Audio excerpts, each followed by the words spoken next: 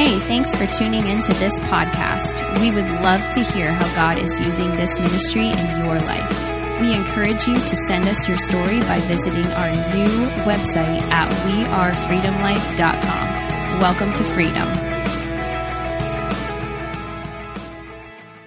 We're in this series right now. As you prepare, you grab your Bibles. We're in this series on Judges, talking about broken heroes here at Freedom. And one of the things we know is that God has broken all of us for his glory, right? And through our circumstances, and we can be used by him.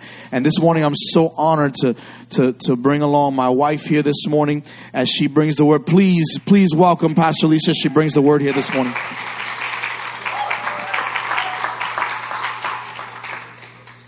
You guys get to hear me a lot this morning. Buckle your seatbelts. How many of you love this series that we've been doing? Oh, man. If you haven't, I feel bad for you because this is an amazing series. We've been talking about judges, and we've been talking about broken heroes and just the cycles that the Israelites were going through. And we can look at that and see and compare with how we are today in our own land, in our own nation. I wanted to go into a little bit about the cycles because I think it's so important that we understand exactly what that cycle was and then compare it to what we see now. And it kind of goes like this. Israel does evil in the sight of the Lord. We see this in Judges 3, verses 7 and 12. We see it in Judges 4:1, and we see it in 6:1 and 13:1. That's the opening line. Israel does evil in the sight of the Lord. So there is your first step of your cycle. And that's the way I kind of think. I guess maybe it's that counseling background that I have, and I kind of seen it in like the circle. So here's your step 1. Israel does evil. Step 2, Israel is then overcome by the enemy. And if you don't take notes, I really encourage you to do so, man, because I throw out a lot of scripture. I want scripture to always be the backing of everything that we talk about because it needs to be confirmed in his word. It's just, my words would be empty if it wasn't filled with scripture. So, step 1 is Israel does evil. Step 2, Israel is overcome. Step 3, Israel cries out to God. Then, step 4, Israel's given a leader or a judge at this time who helps deliver them from the hardship. Then Israel has peace. Step and repeat. Here we go again. Israel does evil inside of the Lord. And it is constantly like this throughout the whole book of Judges. And I'm thinking about it. I'm like, that's just terrible. And then the saddest line in Judges, which is pretty much the theme verse that you see throughout, interwoven throughout all of the chapters, is chapter 21, verse 25, is the last verse of Judges. In those days, there was no king in Israel, and everyone did whatever seemed right to him. Isn't that exactly what America's like right now? We serve no one. So therefore, we do whatever seems right to us. Sad cycle. Because we will see how we will be overcome by an enemy, and then how the church is crying out to God, and God is raising up leaders within the church, and then there will be peace. And if we keep that ongoing cycle, we're not going anywhere. We're just step, repeat, step, repeat, step, repeat. We see it time and time again. It's the same for us, and it's the same for the church, especially where we are right now.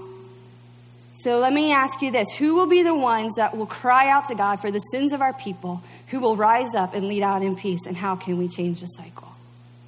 And I'm just going to give you a couple tidbits before we even get into our text this morning, because I really prayed about this message. This message was a little bit tricky for me because my husband gives me a judge to preach on. I'm like, okay. And here, he didn't probably, make the connections.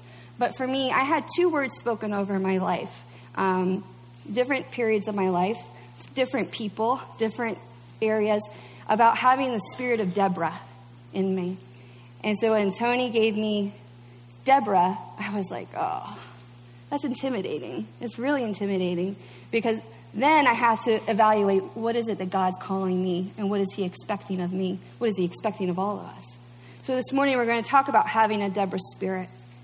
But as I've been reading through the book of Judges, as we've been going through this series, I just really felt impressed by the Holy Spirit that he spoke that we have to guard ourselves. We have to guard our families during those times of peace. Because it's during those times of peace that our guard is down. And that's when the enemy loves to kind of sneak in, and because we don't have defenses up. It's during those times that our faith can become really laxed. And that's when we must be wise and cautious. We see people walk away from their faith all the time because things are going well. They only come to God when they're in a crisis because it's the cycle. During the times of peace, we don't find need for God because things are going good and things are going smooth and we're in that high mountaintop and we're just enjoying life. But then when crisis happens and situations rise up, then we're like, that's what takes us to our knees. That's what causes us to cry out to God. And we have to stop that cycle. What should have happened during that time of peace is that the next generation should have been equipped by the previous generation. We have to let them know what God did, how he delivered, and teach them not to repeat the same mistakes. You have a job. I have a job. Because we have kids that are watching us. My husband has said this from the pulpit, and I love this statement, and I'm sure he's heard it other places. But what we allow in moderation, our children will do in excess. Good or bad. What your children watch you do, they will repeat, but only in excess. This is where the guard has to come up. And so before we get into the story of Deborah, I looked back in Judges 3, and we see Ehud. He was the judge during that time. He kills the enemy. The Israelites followed him down, and they were victorious over the Moabites. And then there was 80 years of peace. And then we see Shamgar, and he became judge. And we don't really see the length of peace so much. We only see that he struck down the Philistines, and there's not a whole lot about him. But this all happens before we meet our next judge, Deborah. And so this morning, we're going to see how God used a mighty woman of unwavering faith to lead his people into the enemy's hands and into peace. Out of the enemy's hands, I should say. The story of Deborah does not center on feminism. Thank you, Jesus. I'm so tired of, we have, this whole comparison thing. I can do anything. I can do it better, kind of stuff. It has nothing to do with gender. It has everything to do with a person who's willing to listen to God no matter what the situation in life looks like. It's about carrying faith and walking it out. So we're going to dive into the book of Judges, but let's just go to the Lord in prayer. Father, thank you for your word. Thank you, God, that your word, it cuts, it divides. It is black and it's white. It is truth, Lord. And it is our source, Lord, that we can trust to know what truth is. Because, God, you are truth. And so, Lord, I pray that you would reveal your truth to us this morning. Open our eyes to your word to see things that we may have never seen before. And, God, equip us and train us for this generation that's watching, Lord God. And use us, Lord, like mighty women of Deborah was, Lord, and raise up men, Lord God, to carry on this spirit, Lord, and women to carry on this spirit, Lord, that will change generations to come, we pray. In Jesus' name, amen. All right. So we're going to go to Judges 4, verses 1 through 23. And so there's a lot, so bear with me.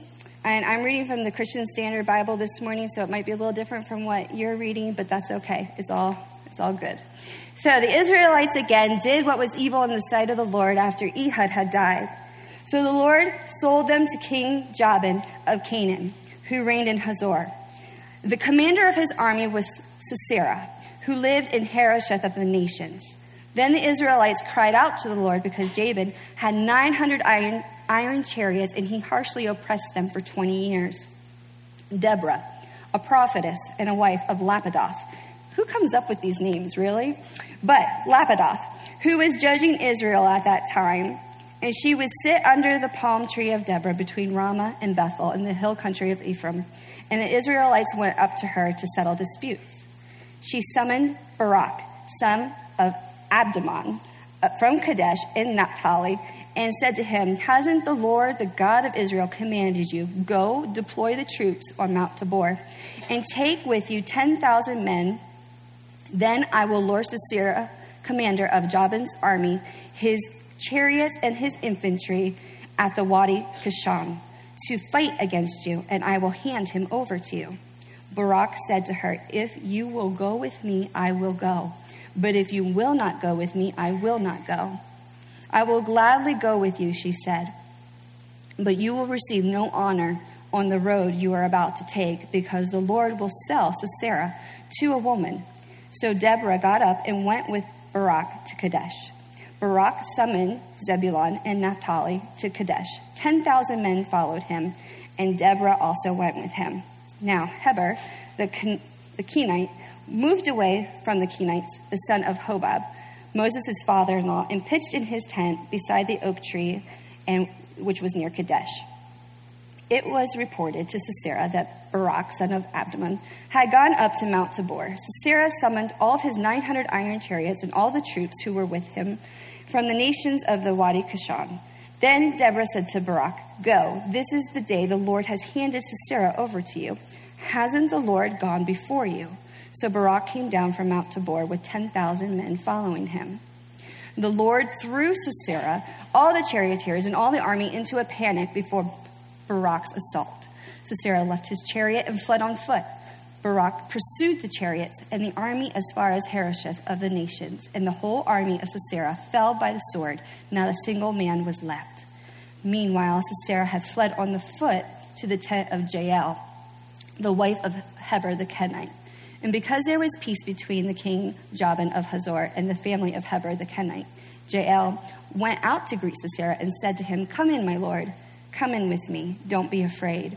So he went into her tent, and she covered him with a blanket. And he said to her, "Please give me a little water to drink, for I am thirsty." And she opened a container of milk and gave him a drink and covered him again. And then he said to her, "Stand at the entrance to the tent. And if a man comes and asks you, 'Is there a man here?' say no." And while he was sleeping from exhaustion, Heber's wife Jael took a tent peg, grabbed a hammer, and went silently to Sisera. This is where it gets a little graphic. She hammered the peg into his temple and drove it into the ground, and he died. Rough day. When Barak arrived in pursuit of Sisera, Jael went out to greet him and said to him, "Come, I'll show you the man you're looking for." And so he went in with her, and there was Sisera lying dead with a tent peg through his temple. That day, God subdued King Jabin of Canaan before the Israelites. The power of the Israelites continued to increase against King Jabin of Canaan until they destroyed him. All the women said, "Yeah." That would make a rated R movie. Don't you think? It's pretty graphic. But God will use whomever is willing to be used.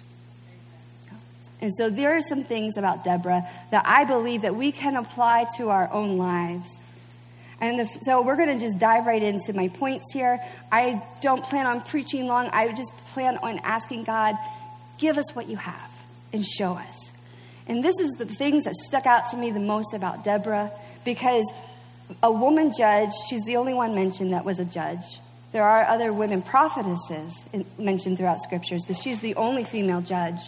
And the judge had the responsibility of like military command. So that's really out of character from what we would see in scripture typically. She not only did that, but she settled disputes. I feel like that as a mom. Any moms out there feel like that's all you do all day is settle disputes? No? I'll give you my kids for the week and you can see what that's like then. But Deborah, she listened to his voice. She listened to the voice of God. She was a prophetess, as I mentioned, so she had to listen to the voice of God. It was that interaction with God that she was able to pass on the knowledge given. And we see here in later in Judges 5:7, that she was a mother to this nation. She was a mother to the nation of Israel. So Deborah judged Israel, not as a dictator would or not as a monarchy, but rather with the authority that came from God. She was used as his voice piece in dealing with correcting people or dealing with grievances, especially when it came down to spiritual matters, which is typically what they thought was going to be held at those courts, would be disagreements over spiritual matters, not so much, he owes me 5 sheep and I want 5 cows, or, I need his 10 camels. I think she dealt more with spiritual matters than over tedious matters as in court. But we don't know exactly. But she held her court under the palms, and Israel brought the matters to her. And I just want to just throw this out at you, that you cannot listen to the voice of God unless you spend time with him. How else are you going to hear his voice unless you're not taking time to listen? Write this scripture down. Proverbs 2, verses 1 through 5. It says, "My son, if you accept my words and you store up my commands with you, turn your ear to wisdom and apply your heart to understanding. Indeed, if you call out for insight and cry aloud for understanding, and if you look for it as if for silver and search for it as for hidden treasure, then you will understand the fear of the Lord and find the knowledge of God." We need the knowledge of God. We need the knowledge of God in raising our families. We need the knowledge of God in dealing with our finances. We need the knowledge of God in the workplace. If we would seek the knowledge of God and seek his face and seek his voice, we would find it. If we search for it like we would for hidden treasure. And oh, what a treasure you would find. People trusted Deborah. They wouldn't have come to her over these matters if they didn't trust her. And they knew that because she heard from God. They wanted to know what should be done in different situations. They trusted the knowledge and wisdom that she brought forth because they knew she heard from the Lord. So we were created to have a desire to hear from God. We were created for a desire to want to spend time in his presence. It's a void that only God can fill himself. I've been reading a book by Bill Johnson, and he had this section that is a quote from him, and it's a little bit longer than like a 1-sentence quote that we would normally give, but man, I've been chewing on it all week. The impulse that drives the life of the believer isn't the need to perform for God, but to commune with him. Only when we perceive the face of the one in whom the image we were made do we come to know who we are and the one for whom we were made. And because of who he is, to behold him and remain unchanged is impossible. Isn't that awesome? Like, I've been chewing on that. We have an impulse. We're driven to hear from God. We don't want just to perform for God. We want to commune with him. We want that intimate relationship with him. And when we get there, we cannot remain the same. We have to be changed because the presence of God changes everything. Deborah was bold. There are many heroic women of the Bible, but Deborah, she sticks out as a woman who wasn't going to back down. And that's what I like about her. She's kind of like a sassy woman, strong and determined. And I like that about her. I did a little bit of research, and the name Deborah means bee. And so I kind of found it humorous when I was thinking about her. And I was thinking, well, what is it about bees, And this is just from my knowledge. I didn't do any scientific research on bees, okay? But this is what I came up with when I was thinking about a bee. Because I truly believe in naming names for the meaning and not just because it sounds cool. But that's how they did it in the Bible days, too. They would name their children according to a meaning, not because, hey, everybody likes the name John. No. There was a meaning behind it. But bees, they make that sweet honey. They pollinate flowers and vegetation and make things grow because of the way that they pollinate. Bees, they work together. They build their colonies and their nests. They protect their queen, their leader. And they will sting hard if they find you to be a threat. And I was thinking about that. I'm like, man, what if the church acted like a colony of bees? What if we came together, worked real hard, and everything that we touched just grew and flourished because of the Holy Spirit is just being deposited everywhere we go, and make sweet, sweet honey that is good, and that we protect and work together. And then when the enemy comes in, we know how to sting. We don't sting one another, we sting the enemy. And that's the way bees work. And I thought, man, how awesome is that? So Deborah tells Barak, go take 10,000 warriors and fight. And that she told him, listen, God's going to hand this over to you. And that Jabin will be handed right over, and you're going to win. So then we see in our text that Jabin has been oppressing Israel for 20 years. So this isn't like this little I don't like him. He's oppressing Israel for 20 years. And so this is what they know for so many years. And that we see later in Judges 5:8, later in the song of Deborah and Barak, that Israel had no weapons among their 40,000. So he's only going to take 10,000 of his people, but they have no weapons. They have nothing to fight with. And they're going against an army that has, charioteers. So it's not exactly a fair fight. But then again, when has Israel ever had a fair fight? They were always outnumbered. They were always outsourced. But God always came through. So Barak tells Deborah that he's not going to go unless she goes with him. And this is where I like Deborah. She's like, this is that sass. So she says, okay. She says, I'll go with you. But because of his hesitation, Deborah explained that the victory is now going to go to a woman. And that's probably a little bit of a sting. Right? So let's look at Judges 4:6-9. So she summoned Barak, son of Abdon, from Kadesh in Naphtali, and said to him, hasn't the Lord, the God of Israel, commanded you? Go, deploy the troops, and take with you 10,000 men. And then I will lure Sisera, commander of Jabin's army, in his chariots with his infantry at the Kishon River to fight against you, and I will hand him over to you. And Barak said to her, if you will go with me, I will go. But if you will not go with me, I will not go. She said, I will gladly go with you, but you will receive no honor on the road you are about to take, because the Lord will send Sisera to a woman. And so Deborah got up, and she went with Barak to Kadesh. And some of us would be like, oh, maybe he just really liked her. Maybe he was like, man, Deborah's the woman. She's strong. She's fierce. I want her by my side. She wasn't impressed with the invitation. She saw right through it. See, because of his, we don't know, fear, insecurity, lack of faith, whatever it was that held him back from moving forward and listening to God and trusting that the word spoken would come forth, he forfeited his title as a victor.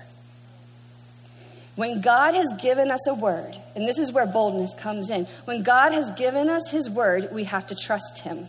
Otherwise, we're going to miss out on victories in our life because fear and worry and doubt, they creep in, it clouds our vision, and we can't see what God is doing. But God's purposes will still move forward. But like Barak, we could completely miss out on how God wanted to use us because we let things hold us back. When God calls you, be bold in going. Don't hold back. Now listen, Deborah was a wife. We see that. And I see this a lot in time, and I'm going to be very sensitive in how I say this. We have a lot going on in our lives. We are so busy. We are so busy that we can't keep up with our own schedules, let alone how are we going to serve God? How am I going to volunteer? God, I don't have time for this. I don't have time for that. And we just come, and we sit, and we soak, and we leave. Deborah was a wife as well. And I'm sure she had multiple things going on in her life. She still had her traditional ways of having to take care of her family, take care of her husband. Yet, we see that she had time to do the work of God. I don't see her husband's name mentioned when she's going to go into battle with Barak. But I know that she still would have honored her husband because that's the kind of woman she was. She still had responsibilities to do. And we expect a victory. We expect to win things. We expect to overcome things, but we don't want to put any work in. We become lazy in that mentality for spiritual building. So I found this little story. I thought it was cute, but it drives home this point. A salesman got lost on the side of the road, And he stopped to ask for directions from a ragged and barefoot man sitting in the front of his dilapidated house. After receiving the information he needed, the salesman asked, "How is your cotton coming on?" "Ain't got none," replied the farmer. The traveler continued, "Did you plant any?" To this, the man responded, "Nope, I was afraid of boll weevils, and those are beetles that infest cotton plants."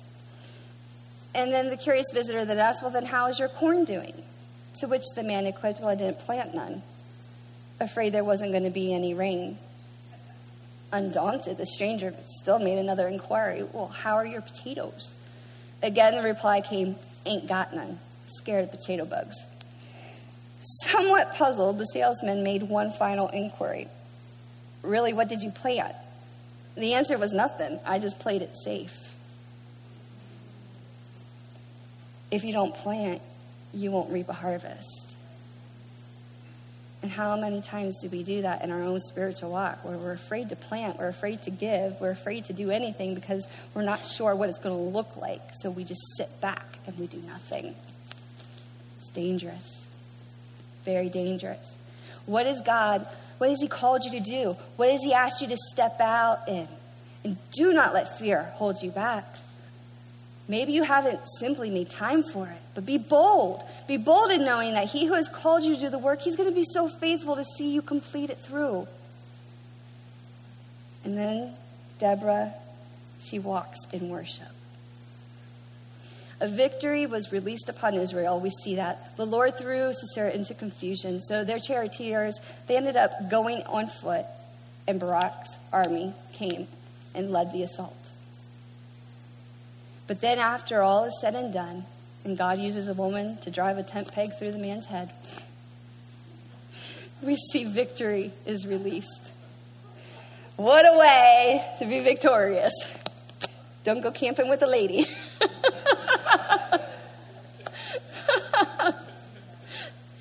But she walks in victory, and she leads out in song, in worship. Now listen, I could preach to you all day long on worship, and I won't do that to you. But I could. Because I find so much of what I need in my life, I can find through giving worship.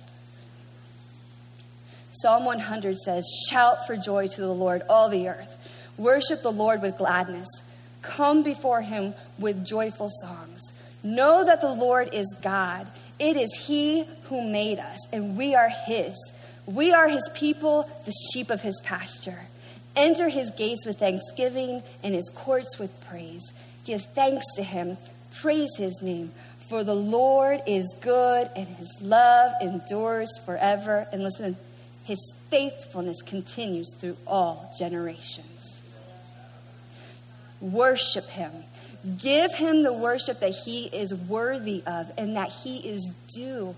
And when your children see the way that you worship, they will continue it in excess in their lives. And they will see the faithfulness from generation to generation to generation. Why? Because we hear from the Lord. We walk boldly in our faith and we worship our God uninhibited.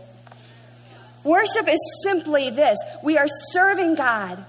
We are adoring God. We are thanking him. This is all from Psalm 100. We are establishing a connection with God. We are fulfilling his commands. Come on, somebody say amen. Judges 5, 1-4. This is where, I'm not going to read through the whole song. I kind of laughed as I was reading through the song because I'm like, this isn't quite the kind of song that's like verse, verse, chorus, verse, chorus, chorus, chorus, bridge, chorus, chorus, chorus. How we do at church. You ever pick up on that? This song is like, okay, I wouldn't know the next words because it's just a continual praise of everything that they endured, everything that they went through, and how God's faithfulness was displayed. 5, verses 1-4. It says, "On that day, Deborah and Barak, son of Abdon, sang, 'When the leaders lead in Israel, and when the people volunteer, blessed be the Lord. Listen, kings, pay attention, princes. I will sing to the Lord, and I will sing the praise to the Lord God of Israel. Lord, when you came from Seir, when you marched from the fields of Edom, the earth trembled, the skies poured rain, and the clouds poured water. The mountains melted before the Lord, even Sinai before the Lord, the God of Israel. I think it's so important to note that when we're victorious throughout scriptures, we see all those who are victorious, they lead out in song. They lead out in worship because they're giving praise to the one who brought them through. And as I was reading this, and I see the part where Deborah praises about those who volunteered. And it stuck out to me. Because later in the song, we see her sing about the people who didn't as well. Wouldn't that be ironic if we sang about all those who in church who volunteered and then we also call out those who don't? Awkward. But the Holy Spirit spoke this to my heart. And I believe this. Not everyone will follow you. But sing out in praise for those who fight with you. Give praise to God for those who stand by you. But don't stop worship because all will not join you. And I sat there as he spoke that to me, and I was like, my mouth dropped open because I'm not smart enough to come up with those words myself. I know it was the Holy Spirit. And sometimes, can I be honest? And I love you. I love you all. But when you lead in worship and you see this, it's intimidating a little bit. You take it personally because you wonder, God, are they getting it? You won't stop my praise. I'll keep going. But doubt creeps in. Could you imagine if we stopped because not all joined in? Or we're afraid of who's going to get it? Or what if they just think we're really kooky here? And I'm sure there's some that are. I've watched them walk out. Third song in, they're like, I'm out of here. I don't know what kind of place this is.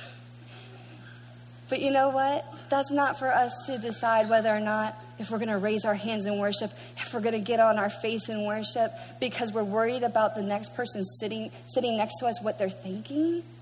Oh, because then what is worship about? Oh, we've changed the focus completely from him to us. Church, don't be afraid to worship. Don't think that a gift of worship is worthless. I have fought many battles through worship. My victory chant is praise. My victory chant is thankfulness for all that God has done for me. Worship is real, it is powerful, and it is intimate. So, Teresa, would you come up and play for us? I think it's not only important to look at Deborah and say, what kind of judge was she? What kind of leader was she? And those things were really important. Those points that I thought, man, this is what sticks out to me. But that does nothing if we don't apply the scriptures to our own lives. We can talk about a character in the Bible, and we can reference them, and we can say, that was awesome, they're amazing. But how does that work for me? What does that mean for me? And I found, going back through, this is simply this. Seek his voice. Don't just seek the hand of God. We do that a lot. God, I need you to come through. Oh, Lord, I need my bank account to have an amazing amount of money by the end of the day because I have rent due, right? We pray for things. And I'm not saying don't. Oh, please don't take it wrong. But if we only come to God when we're in need, we're missing out on knowing him. Seek his voice. Don't be afraid of his voice. John 10, verse 27 says, my sheep hear my voice, and I know them and they follow me. I want to know the voice of God so intimately that I hear a whisper from the Holy Spirit when he's calling me, or when he says, I need you to change direction, or I need you to do this. I want to know his voice so intimately. I want to know every little goose pimple that comes up, that I know that's the Holy Spirit. And that I take the time to hear him, seek his voice. Seek godly counsel. Deborah gave words from God, and the Israelites sought her out. We need to seek godly counsel. And Proverbs 11:14 says, for a lack of guidance, a nation falls, but victory is won through many advisors. Seek godly counsel. Seek it from someone that you know isn't going to just make you feel good, but is going to go to the throne room of God and is going to hear from the Lord, and they're going to be able to impart wisdom that only can come from the Holy Spirit. Seek that counsel in making your decisions. Seek that counsel. Be bold and move forward.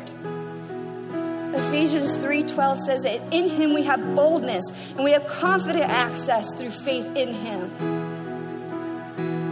Don't let fear and worry hold you back from the fullness that God has for you. Fear and worry just rob you. It robs you of your peace. It robs you of your joy. And it robs you as your title of victor, because God's purposes will still go on with or without you.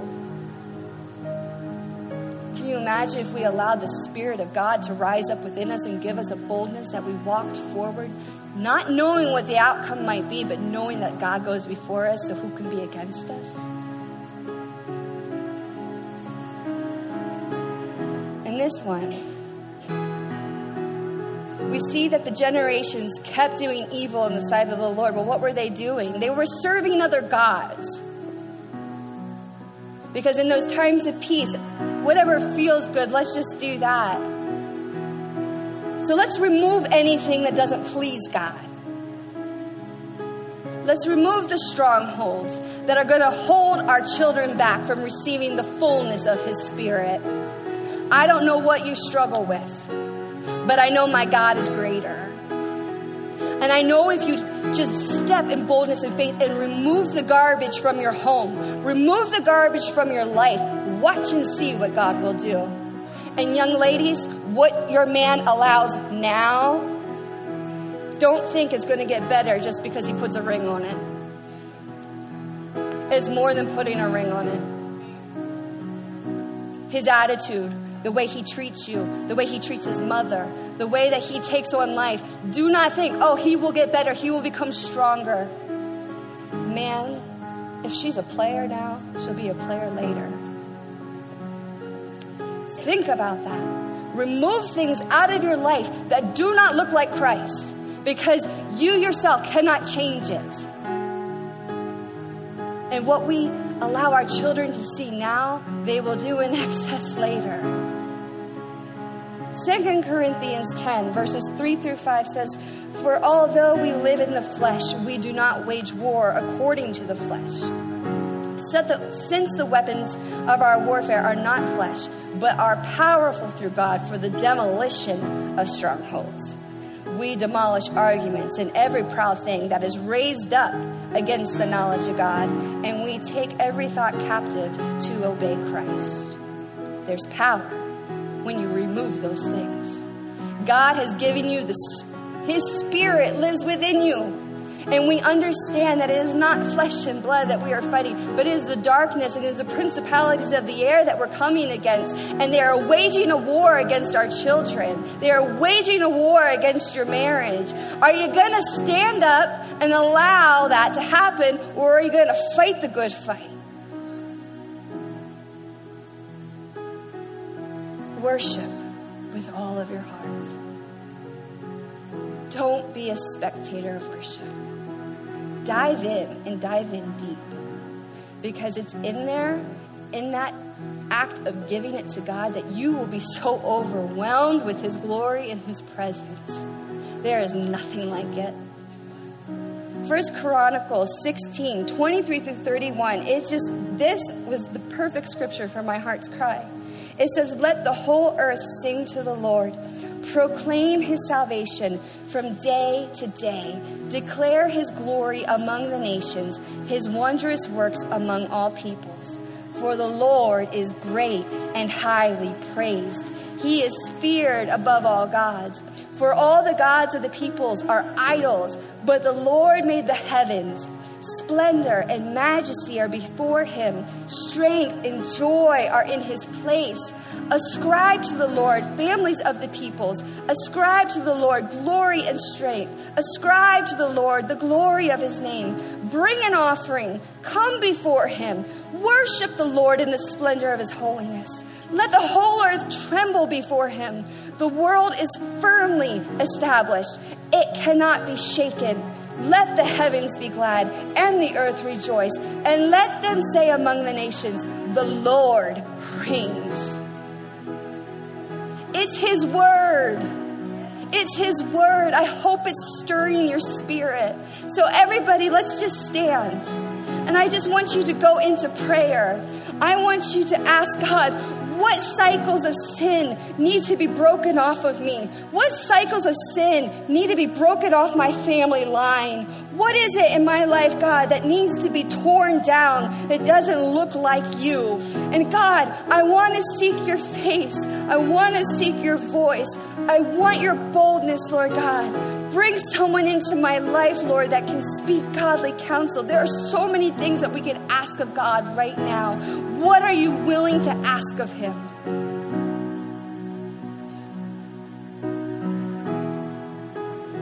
This is not a time that we want fear and worry to hold us back, but boldly go to the throne room of Christ and ask of him. He will be your provider. He will sustain you. He will give you new faith. He will give you fresh vision. So this morning, let's just take some time and pray that God would speak to you what it is that he needs to infiltrate in your life.